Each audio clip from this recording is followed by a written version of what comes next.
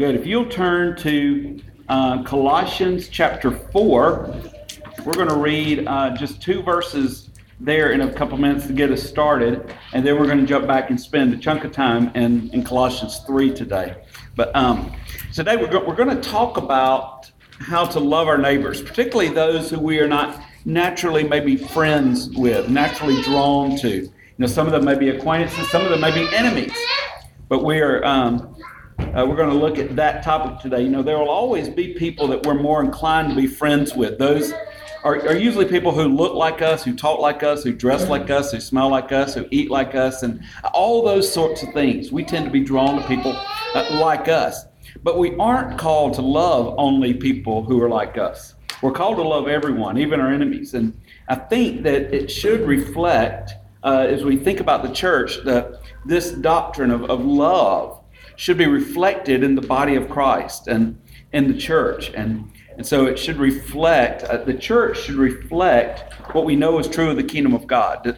That in the kingdom of God are people from every tongue and tribe and nation and language. And that means that as a church grows and increases in health, it should start becoming, it's grounded more in the gospel, it should start becoming more diverse in its looks and language and clothing and smells and food and all of those things.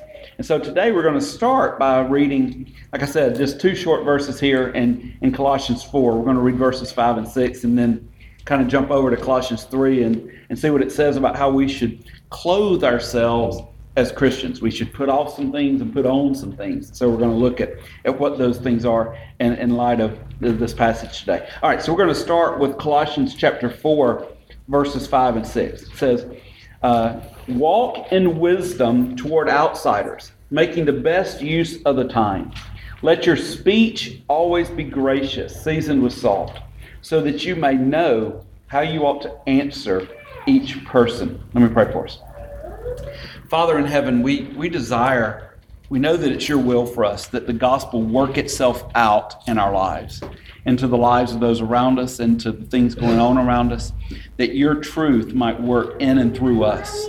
But yet we struggle with that so often. We pray today that as we come to your word, you'd give us wisdom, you'd convict us of sin, and you would change our will even if necessary to help us to live faithfully with you, loving you with all of our heart, with all of our soul, with all of our mind, with all of our strength, and loving our neighbor as we love ourselves. Help us to do that for you and for your glory. It's in your Son's name we pray. Amen.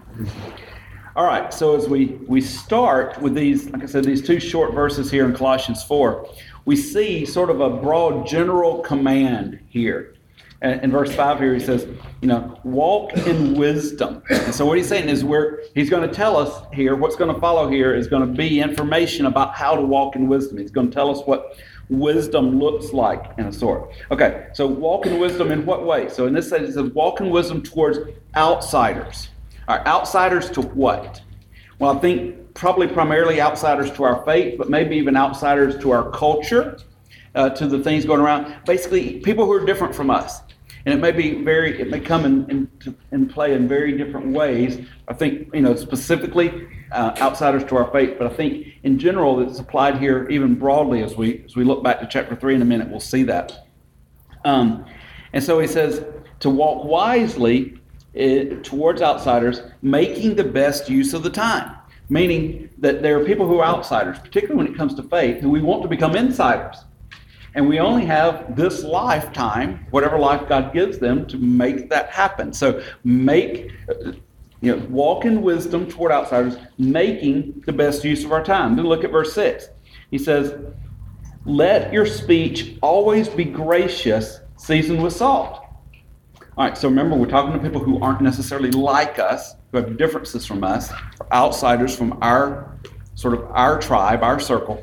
How do we approach them? We should let our speech be gracious, as opposed to being harsh, seasoned with salt, which implies that our interaction should be lively, should be interesting and stimulating. We aren't just putting up with people around us, we're actually engaging the people around us. We're in an interesting and stimulating way. That's the call here. We don't, we don't shut them down or tune them out because their opinions or their beliefs are different. We don't exclude them from our lives and conversations. We're actually to do the opposite of that. We're to make sure that they think back on our interaction in the same way that they would remember this flavorful, tasty, salty meal that they've enjoyed.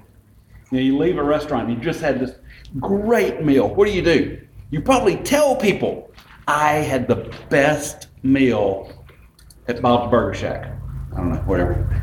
We share that news. It's unoffensive news. It's encouraging news. It's, if you like burger, you can get a burger. It's great. People should leave our conversation with that sort of feeling.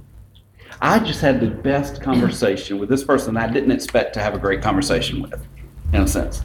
Because we're outsiders to each other. Because if they're outsiders to us, we're probably outsiders to them, possibly, likely. And so if our speech towards them as we engage with them is gracious, seasoned with salt, then it ought to leave that way. Then he says also, so that you may know how you ought to answer each other. So this command assumes that the Christians here in Colossae, and the letter to the Colossians is written to the believers in the city of Colossae. The assumption is that the Christians here in this city are involved in their community, not living in some holy huddle separated from the things that are going on in their town and their environment around them. They're actually engaged with people outside of their tribe, their circle, their bubble.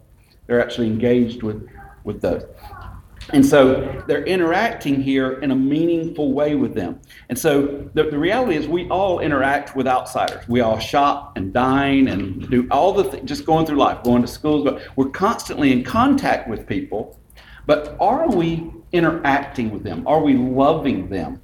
Are we engaging with the people around us? Or are we just happening to be in the same spaces as them? And that's the thing here. Because I think what we see here in Colossians is a call to deeper interaction, to actually being a part of the lives of other people. He says, so that you may know how you ought to answer each person. The assumption here is that if we spend time with people outside of our cultural bubble, out of our tribe, out of our belief system or whatnot, what's going to happen is worldviews are going to collide. At some point, one of us is going to say something that makes the other person go, well, that doesn't make sense. That's wrong. That's different. That's whatever it is. Of course, we want to be gracious and salty with our conversation, so we've got to be careful in our responses. But the wisdom, the thing that's going on here is that in those situations where our worldview collides, the wisdom that he's given us here is that we should know our neighbors well enough to be able to communicate with them about our differences in a winsome way. That means the call here is to actually get to know people, to understand them, to be able to communicate in a way that they would hear the truth that we have to share. Because we believe we have the truth of the gospel. We want to communicate that when we have the opportunity. And so the thing here, the command here, is the wisdom that's being shared here is live wisely in such a way that when you interact with people, you'll actually be able to communicate with them, which isn't always natural across tribal boundaries. We might speak different dialects of sort, even in our own community, even with our own neighbors. We use language that maybe they don't use. They probably use some language that we don't use. We've got to get to know each other to be able to communicate. So there's an investment here that he's calling us to invest in the lives of people around us. And so we got to take time to get to know their personalities and their interests and their struggles and the places where there's friction in our worldviews, so that when the questions about our differences come up, we're ready and able to winsomely communicate about those things. We go, okay, well, that makes sense. But this also, as we're going to talk today, we're going to kind of keep hitting two touch points here with our actual neighbors and our virtual neighbors. This also is true for people that we communicate with on social media and other places that we may not actually physically know, but we may, in our time, in our day and age, spend more time with than we do our actual physical neighbors.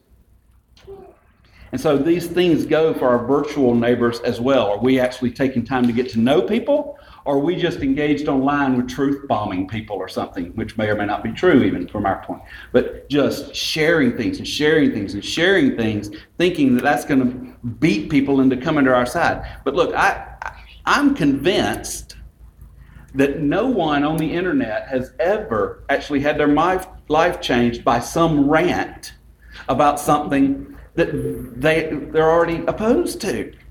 It's not, most of the things we see aren't winsome. They aren't encouraging. They aren't trying to understand. They're just shouting from the mountaintop somewhere, look how I'm right and everyone else in the world is wrong. All right, I'm getting ahead of myself. All right, we'll get back to that in a minute. All right, I've approached this sermon today a little bit backwards this morning, because what I've done is I've given you the application from Colossians 4 before I give you the wisdom of Colossians 3 that leads us to living it out this way. So what we're going to do is we're going to back up and look at Colossians 3 here. We're going to go back and see the things here that hinder us from being able to relate to people in this wise and salty way. All right, so let's look at Colossians 3. We're going to start in verse 5. We're actually, by the end, we'll back up all the way to verse 1 here, but we're going to start in verse 5. All right, so in verse 5, Paul says, "Put to death, therefore, what is earthly in you." And he says, what? "Sexual immorality, impurity, passion, evil desire, and covetousness, which is idolatry. On account of these, the wrath of God is coming." All right, so verse 5 here contains sins that most of us in our tribe, in our circle, in our bubble will go, yeah, those are sins. Sexual immorality, impurity, passion, evil desire, covetousness. We all go, yep, sinners, they deserve the wrath of God. We cheer when we read it. We go, yep, no question about that. Go get them, God. These evil sinners all around us, because, none of us struggle with sexual immorality, immorality, purity, But the reality is in our culture, because those things aren't approved and aren't accepted, we tend to fight fairly well, hopefully, against those things. Not always. But we tend to do okay. And so, the really bad sins are those we don't struggle with, right? And so we've got a list of things here that not all of it, but most of us have done okay with. Or at least when we do these things, we repent of them and admit, we go, oh, wait, that's really bad. I should run from that. But in verse 6, we get, he says, like I said, on account of these things, the wrath of God is coming. And so we go, yeah, we have no problem agreeing the wrath of God is coming for these things. Now, next week, we're going to look at another issue, and we're going to see how we should be compassionate towards those who struggle and not self-righteous with those who struggle. We'll spend a lot of time next week talking about that issue. But our desire here, as we think about this, we think about people around us or even ourselves who are struggling with these things, this outward sin, this sexual immorality, impurity, passion, evil desire, covetousness, idolatry, these things. We've got to fight the temptation to go, yeah, God, get them. Because our reaction as believers who understand the grace of God is real and changes lives is we should go, God, rescue them from your wrath. When we see those who are destroying their lives, their families, their culture, our culture, affecting us and our lives and our bubble and our things, where our tendency is to go, get away from me. And God, get them. But the Christian response should actually be, come near to us, may we love you, that God might rescue you, and you may escape the wrath that you deserve and that we deserve. Because none of us are actually immune from any of these things. Remember, because Jesus says, you have heard that you should not commit adultery, but I tell you that if you have lust in your heart, you're guilty of sexual immorality. So what you're saying is it's me too, all of us.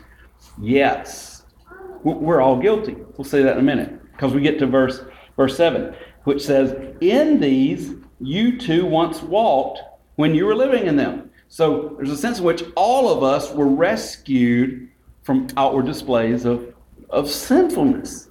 And so we've got to remember where we come from. That helps us in our humility in approaching people graciously and wisely and salty. Right? All right, verse 8. But now you must put them all away. Now this verse, we're about to read a list here that makes us a little more uneasy. Because these are sins that we're probably more comfortable with, even though we shouldn't be. But And for that reason, we're less likely to outright condemn those who struggle with these things. These are more acceptable sins. There's a danger in this, right? In approaching these things. Here's what he says. But now you must put them all away. Anger, wrath, malice, slander, and obscene talk from your mouth. Do not lie to one another, seeing that you have put off the old self with its practices and have put on the new self, which is being renewed in knowledge after the image of its creator. Okay, we're quick to look at those who struggle with sexual immorality and impurity and go, well, that's bad. But those of us who have some anger and some wrath and some malice and a little slander and some gossip in our lives would go, is it really hurting anybody? I mean, yeah, a little bit, but it's not like I'm out doing those other things. And yet Paul puts them all right here next to each other and says, they're all sin. They all deserve the wrath of God. For the wages of sin is death. And so we struggle with this sort of stuff a little bit. So here's what we learn. When we love people rightly and put to death these things, our entire outlook on life changes, particularly on how we love our neighbor. Like I said, in verse 11, he says, here there is not Greek and Jew, circumcised and uncircumcised, barbarian, Scythian, slave, free, but Christ is all and in all. Now here's talking about people who believe, who have come to faith, who are part of the community now, but they're all different. Because what happens in the church is we all come from different tribes, in a sense, into one new tribe that should be diverse in its makeup. It is diverse in its makeup when we think about the global church. People from every tongue, and tribe, and nation, and language, as we talk about, make up the kingdom of God. And so what we see here is when we put off the old self, we start to see that everyone, no matter what they've struggled with, no matter where they've been, whether it's sexual immorality or anger and pride and covetousness, and we start getting all these things, and we start to see that everyone is worthy of being accepted by God and by us. Not because we've been good, because we're made in the image of God. When we see the beauty of this diversity, we stop with the racism and the culturalism and the shame about the language and accents and smells and the foods and the clothing. These things transition from being things that we scoff at for being different to things that we celebrate being diverse. That's how the gospel should work in our culture. Should work in a diverse way to the point that we celebrate diversity instead of being suspicious of diversity. This is how the gospel works itself out in our lives. We celebrate the things that are, we come to understand that any culture or tribe or language or nation aren't intrinsically better than another. We realize and remember that we're all imperfect. We're all affected by the fall. We're all in need of redemption, yet we're all made in the image of God and saved by the redemption that comes through the same blood. God doesn't save people from different cultures in different ways. He saves humanity through the blood of Jesus Christ. Look at the examples here that Paul gives of people who are equal in Christ. He says, Greek and Jew, racial backgrounds. The people reading this would have understood that to mean everyone, Jews and Gentiles, basically. Circumcised and uncircumcised, people from religious backgrounds. In the church, we have a tendency to go, wait, you didn't jump through all those hoops. Are you really all the way in? You know, remember that in this day, the Jews were saying, well, if you want to be a really good Christian, the Jewish Christians, some of them were saying, if you want to be a really good Christian, you got to be a really good Jew first. Remember, Paul was saying, circumcised or uncircumcised, we're all one in Christ. Yeah, that no longer matters. What matters is your faith. What is your faith and trust in? Whether you've been circumcised or uncircumcised, doesn't matter in a long way. Barbarian and Scythian, these are references to violent people groups. So if you look at their history, you go, I'm not sure I want my kids hanging out with that guy who's been murdering people. But yet he becomes a believer, he repents of his sin, he comes into church. Is he part of us or not part of us? Paul's saying here, the Scythians and the barbarians are here. They're in our tribe now. We live and do life together. Right? We get uneasy when it starts getting real. Slave or free, your social status. your cultural stigma that's attached to those things. What he says is that when people come to faith in Christ, they come to the church. They come in the church with the church people. We all are one in Christ. Christ is all and in all. There are no barriers. And to say, because of your past sin, you can't really be accepted in our circle, what we're saying is our self-righteousness overrules the grace of God. Because the humility that comes with the gospel says we're all sinners, we've all fallen short of the glory of God, and we're all redeemed, fully redeemed by the blood of Christ. You know, if we were to move to another country, and look, I'm not getting into immigration issues in our culture right here. That's not my intention. Your minds are going to be tempted to go that way. We're not going down that road. If we were to move to another culture, assuming that we're going to move legally, we'll just assume that for this example, would we be frustrated if the locals there expected us to immediately drop all the things about us that were uniquely American? No, we'd be so frustrated. We would go, wait, this is who I am. This is how I was grown up. And maybe in our pride we go, and my way's better than every other way, so you should just you got to accept me how I am. But do we offer that the same grace to people who come here? Who join our culture? Who join our people? You know, we would think it's foolish for them to do that, but we often expect people who move in our culture should start dressing like us and speaking with our accent and using our language immediately, doing all of these things to assimilate into our culture immediately. Yet I don't think we would be as quick we would want grace in assimilating into a new culture ourselves. And so we've got to be careful. We talk about racism and other issues in our culture enough that we've wrestled with a lot of these things, and we're inclined to be accepting, particularly when it comes to areas of race and some other things, because we know they're sort of hot button issues. They're on the surface. They're being dealt with in a public sense. We hear about it on TV and in books and those things, and in church even. But I wonder if the same is true across class lines.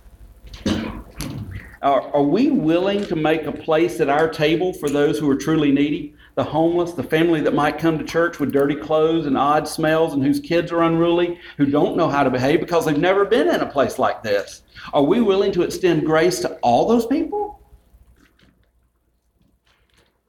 To everyone, anyone who might walk in the door? You know, we're willing to go at times and visit those people with acts of mercy, to go into their place for a day or a week or a month, drop off some supplies and build something. And I don't want to denigrate those things. Hopefully those things are making life better. But are we actually loving them? Yeah, it's an act of love. But I don't think it's what's in mind here. Are we willing to truly accept people as equals in our church, in our homes, at our tables? Or are those spaces reserved for people in our tribe that look and smell and dress and act like us? He's assuming here in Colossians that we have relationships with outsiders. These are the questions we need to wrestle with. All right, so that paragraph in chapter 3 kind of handles what our lives are not supposed to look like. Sexual immorality, anger, slander, obscene talk, those things. So the question follows, well, what should our lives look like? And so starting in verse 12, that paragraph gives us some of those things, some of those answers. And here's what it says. It says, put on then, as God's chosen ones, holy and beloved, these things: compassionate hearts, kindness, humility, meekness, and patience, bearing with one another, and if one has a complaint against another, forgiving each other, as the Lord has forgiven you, so you also must forgive. And above all these things, put on love, which binds everything together in perfect harmony. And let the peace of Christ rule in your hearts, to which indeed you were called in one body, and be thankful. And be thankful for these opportunities that we have to love each other. I think is what's going on there. So how's that working out for us? When we look at our lives, do they look like this? compassionate hearts, kindness, humility, meekness, patience, bearing with one another, forgiving one another, loving one another, being thankful for each other. In light of the ninth commandment, how's that working out? Let's look at that. It's in your bulletin. We read it earlier as our confession of faith. I think we're going to put it up here on the screen. Let's kind of walk through what the confession says is the right understanding. Our catechism says it's the right understanding of how to apply the ninth commandment to our lives. Says, of course, the ninth commandment says, "Thou shalt not bear false witness against thy neighbor." And then the explanation is this: "Therefore, I must not give false testimony against anyone." So I need to make sure that the things that I say about people are true. Okay, that's just the basic understanding of that commandment. But he continues, they continue to flesh it out for us. Meaning we twist no one's words. We want to be careful and gracious in saying and communicating the meaning of what the person said. Maybe they stumbled over a word, but we know they meant this, so we don't badger them for maybe saying something in a way different than maybe what they meant to do. So we don't twist each other's words. No gossip or slander, nor condemn or join in condemning anyone rashly and unheard. Okay, doesn't mean that we don't ever condemn untruth or something on other people, but we don't do it quickly, rashly, and unheard, meaning by rumor. I heard so-and-so said this, they should be condemned for that. We don't know. We didn't maybe not even heard them say it. But yet this is how we often treat people, particularly online, right? So it says, "Rather, I must avoid all lying and deceit as the devil's own works." So when there's lying and deceit going on, it doesn't give a gradation there. Not big lies, not big deceit. Any lying, any deceit is the work of the devil, under penalty of God's heavy wrath. What does that mean? It is sin that deserves condemnation. It is unrepentant lying and deceitfulness and false testimony and twisting one's words and gossip and slander and condemnation unrashly and unheard deserve the wrath of God. Then he gives some practical applications. In court and everywhere else, I must love the truth, speak and confess it honestly, and do what I can to defend and promote my neighbor's honor and reputation. Not the neighbor in our tribe, any neighbor. In other places in Scripture, we're told, love your enemy and pray for them. They are your neighbor. And so here, the assumption has to be that we have to do what I can to defend and promote my neighbor's honor and reputation, even if they're your enemy. Wow. Okay. So how's that working out for you?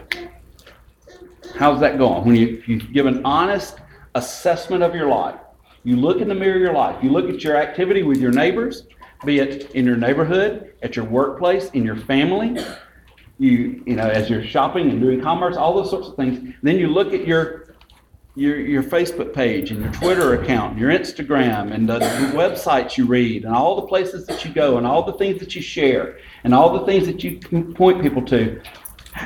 How's this going? You know, we might be a person who avoids dealing with people who aren't like us in the flesh, and so we can feel pretty good about that. But we sit behind a computer screen and we just blast all the fools that disagree with us because they're idiots. Is that obeying the ninth commandment? I think we'd argue that it's not. Because we've got to be, the question is, are we making sure that everything that we share, all those news articles and those videos and those memes and those blog posts and those news articles and those things, are we making sure that they're true before we pass them on?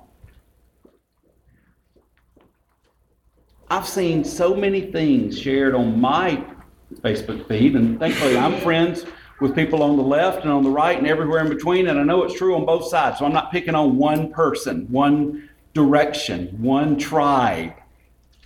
But the reality is we're in a toxic culture where we aren't even careful that what we're sharing is the truth. I've seen things shared from our former presidents that are absolutely taken out of context And when you listen to it, it just edited so that it says the exact opposite of what he's trying to communicate. And the call in the post is for condemnation of this person and this worldview. If that word is worldview, then maybe so. But the reality is, that's not what that video said. There's a particular pastor in our denomination who keeps getting accused over and over and over of being unbiblical with this 30-second clip playing on the internet. It's a 30-second clip that came out of an hour-long sermon. Guess what? It doesn't represent the whole. But for a 30-second clip, man, it's condemning. You keep sharing it, going, see, this guy is not a Christian. He shouldn't be preaching. Don't follow him. He's whatever.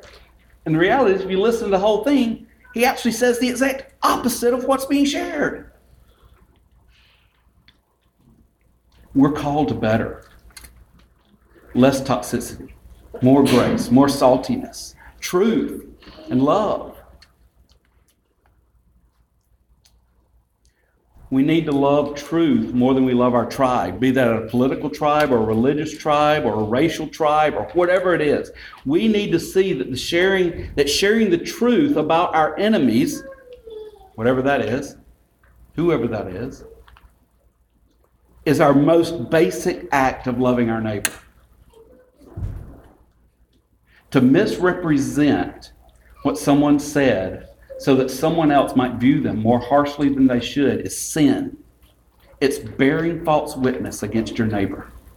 And it's true for the people who live on your street if you're accusing them of falsity. It's true for the person who lives in the White House if you're accusing them of falsity. And everywhere in between. We have an obligation to tell the truth. Not to tell half-truths or misrepresentations or any of those sorts of things. As Christians, we are called to be gracious. We've got to be able to commend everyone that we see doing good, even our enemies. The Shorter Catechism says that we should do what we can to defend and promote my neighbor's honor and reputation. All of our neighbors, even our enemies. Yes, even our political enemies. We've also got to be careful about making assumptions about people. I could put a list up on the screen right now of people who have gone to church here. And for the most part, I think all of us would go, those are good people. Man, they love Jesus. They are so sweet. They're encouraging. They're kind. And if I put their political affiliation out beside them, you might be shocked that they disagree with you and see the world from a different perspective. But while they were here, they were gracious and kind, and probably the minority. And so they didn't point that out and make a big deal about it, but they also didn't change. And they would tell you, if you talk to them, that their beliefs are rooted in faith. So they think their view is a correct application of Scripture. The reality is, if I put their affiliation on the screen next to their name, what we need to ask right now is, would we view them differently? Would we think, well, maybe they're not as loving and kind and godly as I thought they were? And if that's the case, that's sin. That's bearing false witness against your neighbor. It's not assuming good of them.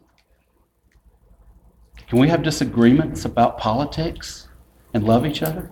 I've told y'all before, I think the ladies were talking about the other week, Scott Sauls tells a story in one of his books about a guy in his church who was on the right end of the spectrum, not the correct end of the spectrum, the right end of the spectrum. We can debate whether it's correct or not later. He was a right-winger. Goes to church one morning, big church. I think they got about 4,000 people in their church. Sees this guy, there's this car parked next to him with all these Hillary and Obama stickers all over it. And he's like, I am so glad there's lost people in our church coming to church today. There's lost people coming to church today. And so he goes to small group that night and he sits down at small group and says, I am so encouraged. There's lost people in our church. And somebody goes, well, how do you know? He goes, well, I saw this bumper sticker and did it out of these bumpers. He starts describing the car. And the small group leader goes, oh, that's my car. What do we do? Where's our idols? What's our idol? Our politics? our tribe, our race, our culture. What? Where's the line? What do we do? Where's the line that we draw that say, if you're on this side of the line, you're good. If you're on that side of the line, nope, unacceptable. Where what God says is that everyone is made in the image of God and is worthy of respect and honor, even if we disagree, and especially if they're Christians. We've been talking about outsiders because that's where chapter 4 takes us. But chapter 3 is dealing primarily with believers who have all these differences and come from all these backgrounds and have struggled with all these sins. And there's a call to bear with one another in love, forgiving one another. We go, wait, we're all Christians. We're all in the same tribe. Why is that so hard? Because we're different. Because even in the body of Christ, there's diversity. And it's not just racial diversity. There's also political diversity. There's also cultural diversity. There's also civic diversity. There's all these things in every way. Because God calls people from every tongue and tribe and language and nation to come to be one people. And when that happens, there's friction. And so he has to command us that even with outsiders, we should be gracious, seasoned with salt, knowing how to answer each other. I heard this week that Alexandra Pelosi, yes, that Pelosi, the daughter of the minority leader, is traveling around meeting conservatives, her polar opposites, politically speaking. She's doing a TV show, I think it's on HBO, where she's trying to make efforts to understand people who see the world different as her. Well, first, I think we should commend her for the desire to understand those who are different from her. I think that is commendable.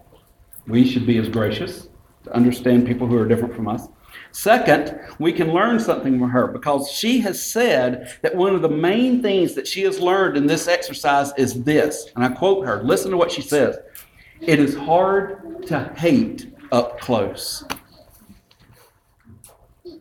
She tells a story about this guy, this hard right-winger, who she's met, and she goes to his home. She's got her kids with her, who would be Nancy Pelosi's grandchildren. And he, somewhere along the way, and I can't remember the exact quote of what he said, but he basically said, all these left-wing crazies are like Nancy Pelosi's grandchildren, forgetting that the person he's talking to is Alexandra Pelosi, and the little kids in the room are Nancy Pelosi's actual physical grandchildren, whom he has been playing with for the past hour and gets along with marvelously. You get the irony? It's hard to hate up close. This passage is calling us to live life up close. Up close. Because it's pretty easy for me to scream on Facebook about something that I think is crazy. Some person that I think is crazy, is wrong. But to actually sit at my table with them, share a meal with them, and look across the table into their eyes, the tone changes, right? Hopefully. You would think that's what he's calling us to actually have relationships with our neighbors. Because we remember what the great command is, right? Not this little command stuck off in the corner of the Bible that doesn't really matter much. But when they asked Jesus, what is the greatest commandment? He said, love the Lord your God with all your heart, soul, mind, and strength. Yes, good. And love your neighbor. The second, like unto it. Love your neighbor as you love yourself. When we think about what that means, we can all pack a shoebox for Samaritan's Purse, right? That's fun. We can have a party. We all go to the Dollar Tree, we buy a bunch of junk, we send it to somewhere overseas. We go, we have loved our neighbor. But what about the person that actually lives in the house next door to us? I don't know my neighbors well. I got reminded of that this week. Neighbor to the left of me, we've lived there for almost 6 years now. They make no effort to get to know anyone. What a great excuse for me not to get to know them. And I haven't. We've interacted with him a little bit, but I don't know him. He's dying of stage 4 cancer. The pastor next door has never even had a conversation with him about it. Love your neighbor as you love yourself. When we think about up closeness, how are we doing? I'm not doing great with it. I really like the people who are a lot like me, who want to be around me, who think I'm great. I can love them well. But to love the people that are actually there, what is it? It's hard to hate up close. That's the main point of the sermon. I think the main point of this passage. We learn to relate in chapter 3 to those who share our faith, although we have differences, and then we learn to love, as chapter 4 tells us, with this outward face of love that extends even to our enemies, to those who are different, who are outsiders. Where does this motivation to love those who are different come from? Let's look back to Colossians 3:1. He says, "If then you have been raised with Christ, seek the things that are above, where Christ is, seated at the right hand of God. Set your mind on things that are above, not on things that are on earth, for you have died, and your life is hidden with Christ in God. When Christ, who is your life, appears, then you also will appear with him in glory." What is he saying? He's saying we love because he first loved us. We love because Jesus loves. Why do we love the people that are different, that are outsiders to us?